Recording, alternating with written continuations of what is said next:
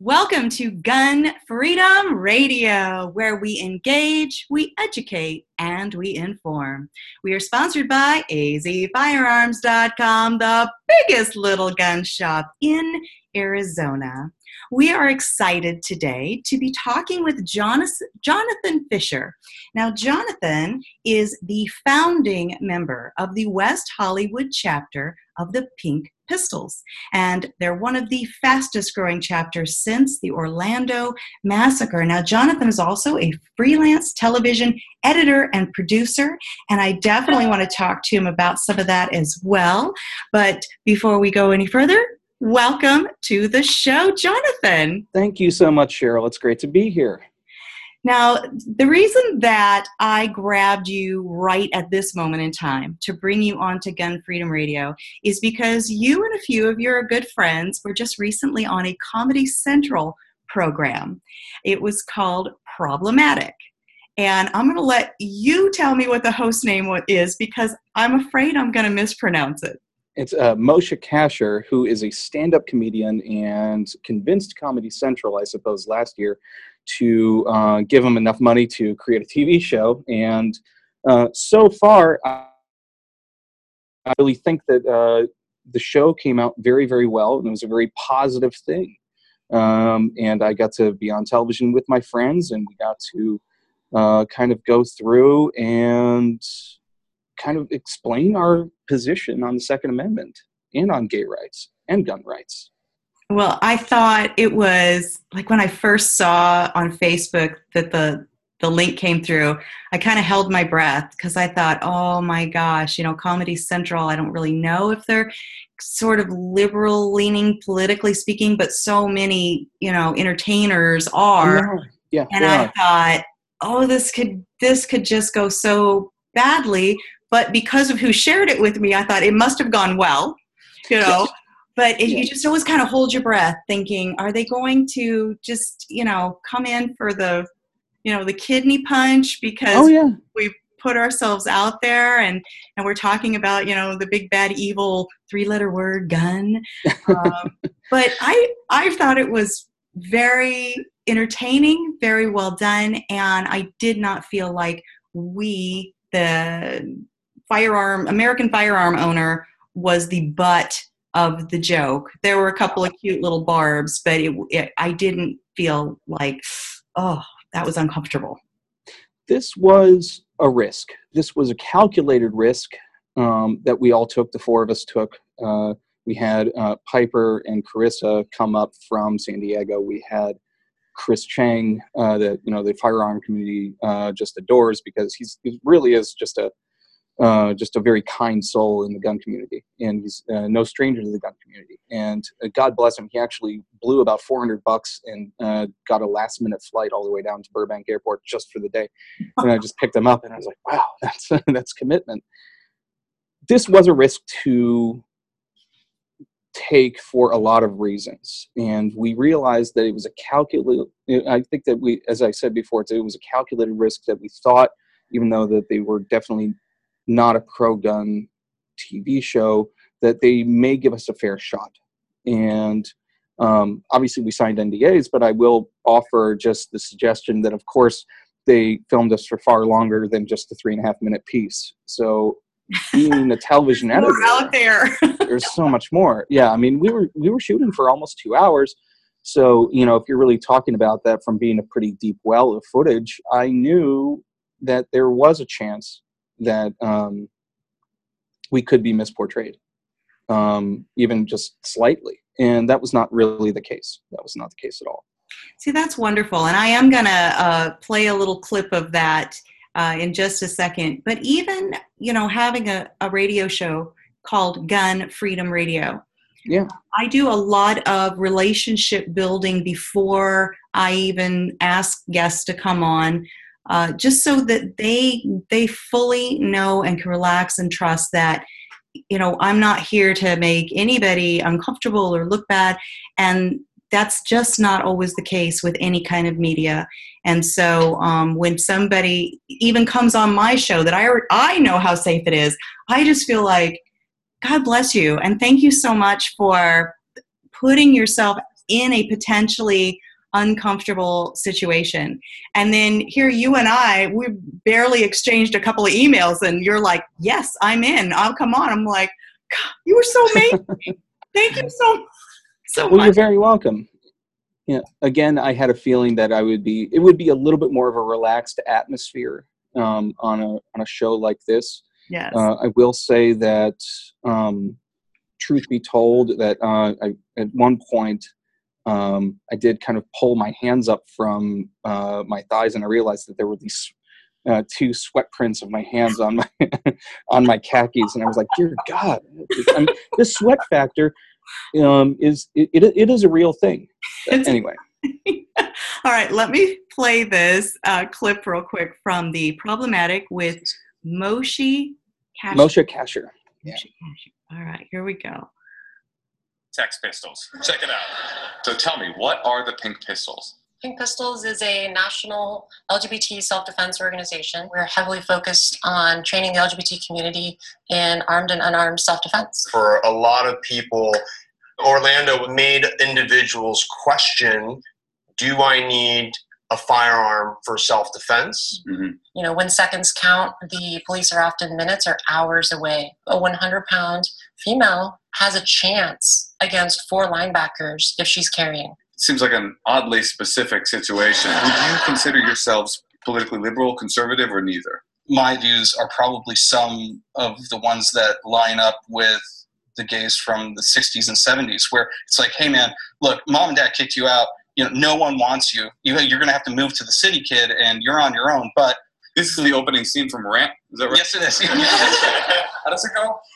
525,600 minutes. The cops will take to get to you. That's why I own a gun. Was it harder to come out as a gun owner or as a queer person? So I'm going to pause there because I think that's a great question. But let's lean first back on your answer. So a lot of people in the gun community, if we can even really call it that, right? Because there is a political side that wants to characterize the American gun owner and create a caricature of. Yeah. And you don't fit that caricature, and I don't fit that caricature. So I don't really know when we say the gun community if we're even using the right term.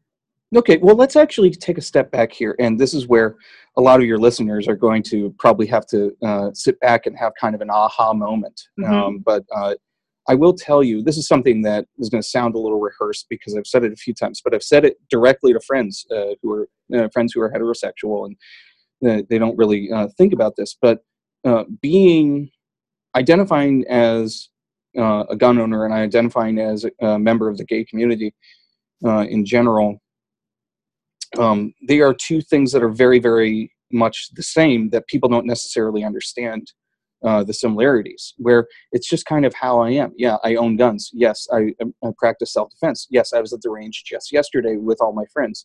Yes, all of my friends are completely different from one each other. It's like, we've got the big Egyptian guy, we've got the sassy black dude, we've got the newer gun owner who's like a straight guy. We've got all these. We have every color, creed, nationality, gender. We have everybody at any range, and any gun owner will tell you that there's no typical gun owner. We know that is BS. That the caricature of that anyone who's against guns likes to portray is BS. That doesn't exist. At the same time, there's no typical member of the gay community. At the very same time, there's nothing like that. People tell me all the time, in a sense that's not necessarily rude, but it does kind of come off a little bit rude. They say, well, you're not a very typical gay guy. You don't talk with a list. You don't seem gay. You drive this giant Jeep Wrangler that was a third life crisis that you picked up for $40,000. All these things that,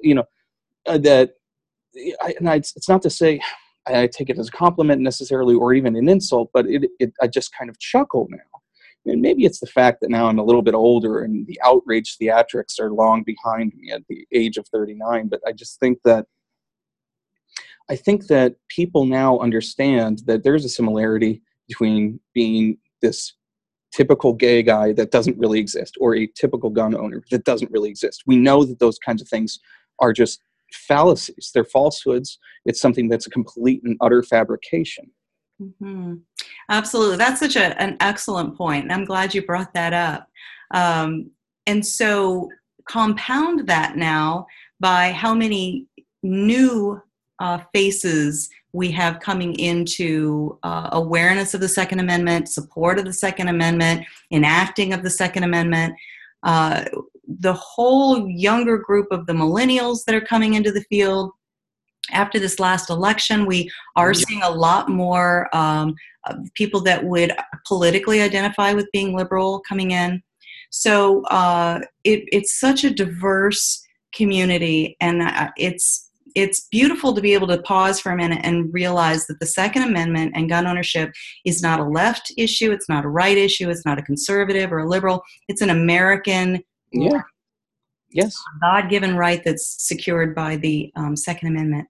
But for the younger people that, maybe they don't even really understand, what are we talking about, Second Amendment, all of that, that's what we're here to do, is to educate and put those and tie those things together, take them back to the constitutionality of things.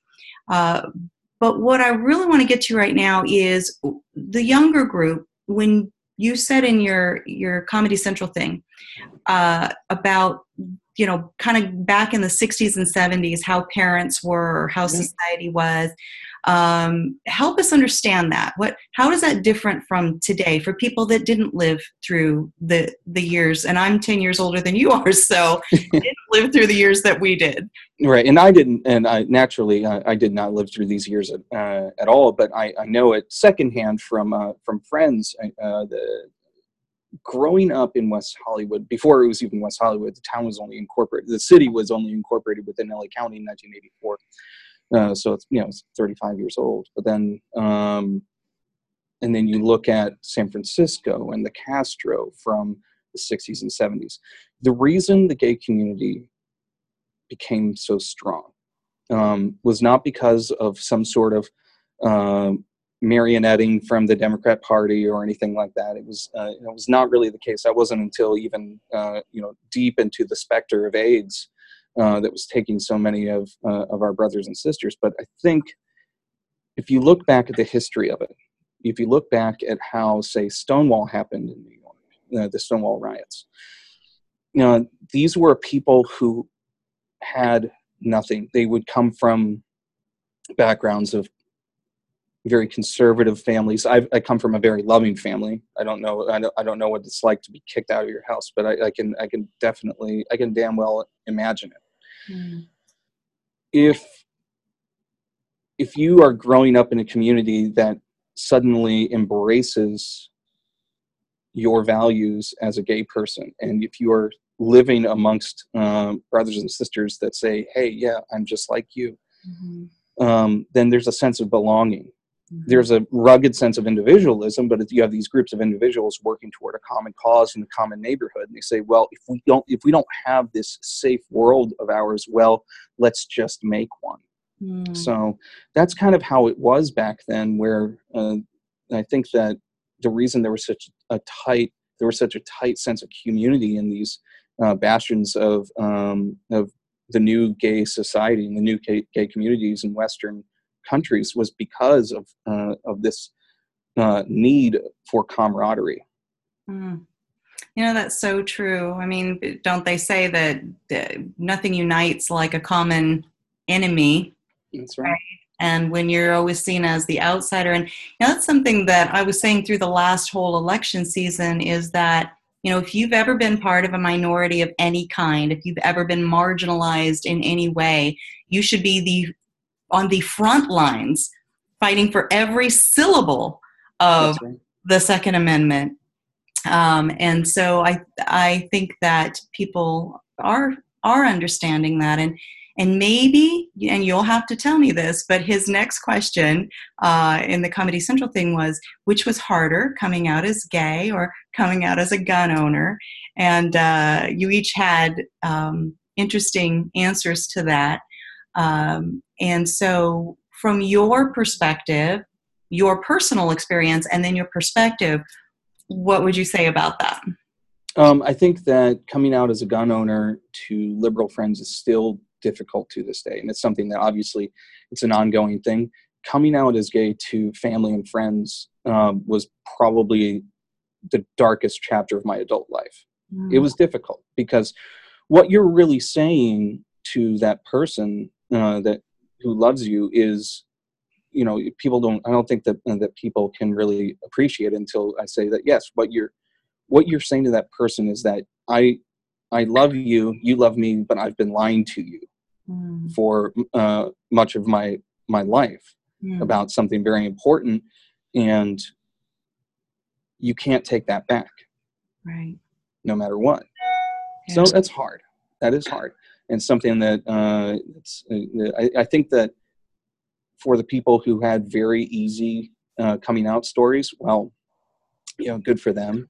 But for me, that was hard. That was really hard on my family. I think so. Yeah. No, I haven't walked that walk. I haven't lived that life, but when I was in college, I had a friend who was just so dear to me, and it took probably a year and a half before, we were out for drinks as a group one night, and he had enough alcohol that he got up the nerve and he's like, okay, and I'm gay. And I thought, it just broke my heart, because first of all, I was like, well, duh, I knew that. And second of all, it just made me sad to think that, he walks around with this whole part of him that he feels the need to keep silent and hidden. And then I get to just walk around and be whoever I am. Yeah, that's true. And but it made me sad. It does, but then at the same time, I can flip it around to the gun owner, and it's very similar to concealed carry, where no one else knows that you're carrying, especially if you're doing it right. Yeah. So it's the similarities. I know that it sounds like I'm very biased toward this issue, but the similarities really are there. They really are there, especially if you're somebody who has who really values the Second Amendment, and you're in an area where people just make assumptions about gun owners, and you just kind of have to keep your head really low, and you don't want to really pipe in on anything, but it gnaws at you. And it's the same thing as if people are kind of behind enemy lines, so to speak, and they're in an area that's where you're hearing a lot of slurs against gay people, and you don't know what to do. You kind of have to, you keep your mouth shut until you don't. Yeah, that's interesting. So let's talk about the West Hollywood chapter of the Pink Pistols. I said in the lead-in, it's one of the fastest growing chapters since the Orlando Massacre. Talk to us about that. What does that mean, the fastest growing chapter? What kind of success have you had? Well, we decided I think that it was the fact that we struck while the iron was hot. We struck while the nation was still reeling from such a revolting experience. Mm-hmm. And I think that it was just some clever posts on social media that just made it so viral. And we also used calguns.net, which is just a vibrant gun community that is actually now, they work on litigation against the state. So now they're a very successful nonprofit. And we used all these forums and channels and Facebook, and we just kind of got very lucky. And the membership just rose precipitously, so much so that we realized that we would never really be able to house all the members if any of them wanted to show up in one location. That is a great problem to have. Yeah, it's a great problem to have. But, we have had some very successful shoots. We try to always have more. It's hard to always nail down a place that can take, potentially dozens of people or something. And we try to get people to RSVP, but so far the Rangers really love us. And we're always respectful, and especially we're always very safe. So the gun community loves us, and we've never really experienced any kind of a slur or any kind of a slight against any of us. They love us. That's fantastic. And I think that it's so wonderful that right from the first time I ever even heard about the Pink Pistols, it was made very clear to me that you don't check ID at the door to make sure that everybody that joins is of the LGBTQ community. Right. You say all are welcome. All are welcome. And so I think it's just even implied then, since all are welcome, play nice, you know? Yeah, we do. Yeah, I mean the leader of the leader of the North Hollywood chapter, Leia, is a straight woman who's married and has two just adorable sons. But you know, she was deeply affected by Orlando, and she was an activist, and she decided to go and found a chapter, even though she's not necessarily a member of the community, but a friend of it. Mm-hmm. So of course, yeah, it's the Pink Pistols. I think that gay people have been excluded enough from certain things growing up in life. Sometimes, you know, we think that being inclusive matters. Yeah, absolutely. Well, I really respect that. So we're running a little tight on time, but I just wanted to talk a little bit about your journey into guns. Was this something that came about because of the Orlando shooting? Was it something that came about because you felt unsafe as an adult? Were you raised around guns? Kind of take us through whatever your personal journey was. Sure. Yeah. In brief, let's see. I mean, I learned how to shoot in the Boy Scouts, so I've been shooting since I was 12 years old. And then I also, of course, practiced on BB guns in the interim of that, and then became a gun owner. I think a little after college, officially, and there's still guns in my parents' house as well, of course. But I'm really kind of no stranger to firearms. The thing that was kind of funny was after we founded the chapter, there were a lot of new firearm owners who were members of the gay community, and I thought that was actually that was great. They definitely needed training; it was fine, but there was kind of a stereotype that we were encountering with a lot of the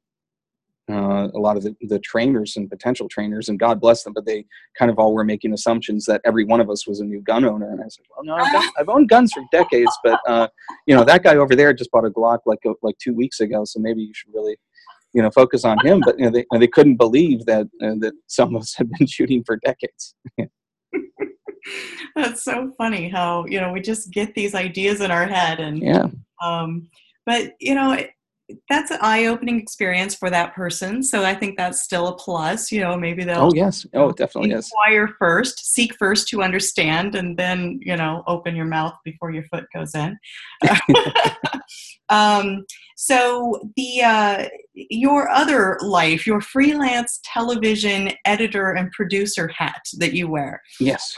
I noticed on your Facebook post that you wrote on there that you had been part of BattleBots. So I immediately shared that with my son-in-law, and he geeked out entirely. That's right. He had me watching BattleBots with him, and it's actually a cool show. It's a very fun show. It's a very dynamic show to work on, and a lot of people believe that because of the fact that it looks like some kind of a live arena show, that it must be something that's very easy to put together. But no, I can assure you, it's a very, very complex show, and it's you know, it was probably one of the from a standpoint of from an editorial standpoint, it was extremely heavily staffed. The first season, I think that we had only 4 weeks to develop the first episode before we aired it. Well, no, to shoot to shoot and get through. So we were it's something that we call being up against air dates, and I think that you understand what that means, and it's a very, very scary notion to have. And you know, you kind of have to just commit to things very quickly editorially, but at the same time, it's a live show, so you know, anything could happen. That's the sweat factor on that was amazing. It really was. I can imagine. Well, and I just thought it was going to just be a major like geek fest, and my son-in-law's into, you know, all kinds of, you know, he is a geek. But it really was very interesting to just kind of, you know, see all the different designs of the robots, and, you know, the passion of the people making the robots, and, you know, then the teams cheering. I was shocked how much I enjoyed it. So what other series have you been a part of, and do you have anything like big coming up? Yeah, I mean, I've been working on many seasons of Biggest Loser. It's been a little while for that, but and I've been working on several Alaska shows for Discovery Channel. Right now, I'm working on the second season of Little Women Dallas, which is a spinoff of the first Little Women show, and that's on Lifetime. And I think that every series I've done, I kind of try to take away a certain experience from it. And so far, it's always been a joy to work on. So fun. So, like, specifically, what do you do? Like, what does that mean when I say you're editor and producer? So, editor is the one that, like, ends up slicing and dicing and throwing things on the cutting room floor, right? That's right. Yeah, technically, I'm normally credited as an editor. But the editors for unscripted series, it's a very unique job because there is not really any kind of a script to speak of. We have to work with, it's called a story team, and then they start to whittle down these several thousand hours of footage that we have down to a more manageable length. And then we kind of whittle down even more from there and break out the pacing and trying to actually focus on getting the character arcs right for each hour of television. And it's a very fast-paced job, and similar to being a gun owner, it actually takes a certain degree of precision and muscle memory every single day, or else you're just not going to go home until 10 p.m. So you have to learn. It's obviously very technical. You have to learn a lot of commands very, very quickly, and it just becomes a part of your hand. That's very cool, and I love how you tied those two things together. So we have to run, but I definitely want you to tell people how can they, follow you or follow your chapter of the Pink Pistols, because I know that people are going to want to, pull into community. And that's one thing that people don't, a lot of the people on the other side of the argument about whether guns are good or bad, they don't understand what a community is built around hunting together, taking training together, all those sorts of things. So how can folks reach out to you and Pink Pistols? Sure, Cheryl. Well, you can find us anytime at pinkpistols.org and find some local chapters there. But some of the better ways we've noticed lately in the last couple of years to connect with your local chapters to find them on Facebook. So I would recommend to anybody who's living near a chapter to just find them on Facebook. And if there's a chapter that's not even really near you, then you can contact the national board and figure out a way to make your own. I like that. There's a challenge in there. That's what challenge in there. Right? Don't wait for right. someone else to do it. Step up like you did. So, thank you very much. Thank you so much, Jonathan Fisher of the West Hollywood chapter of the Pink Pistols. Thank you so much for being here with us today. Thank you, Cheryl. That was wonderful. Thank you. Thank you.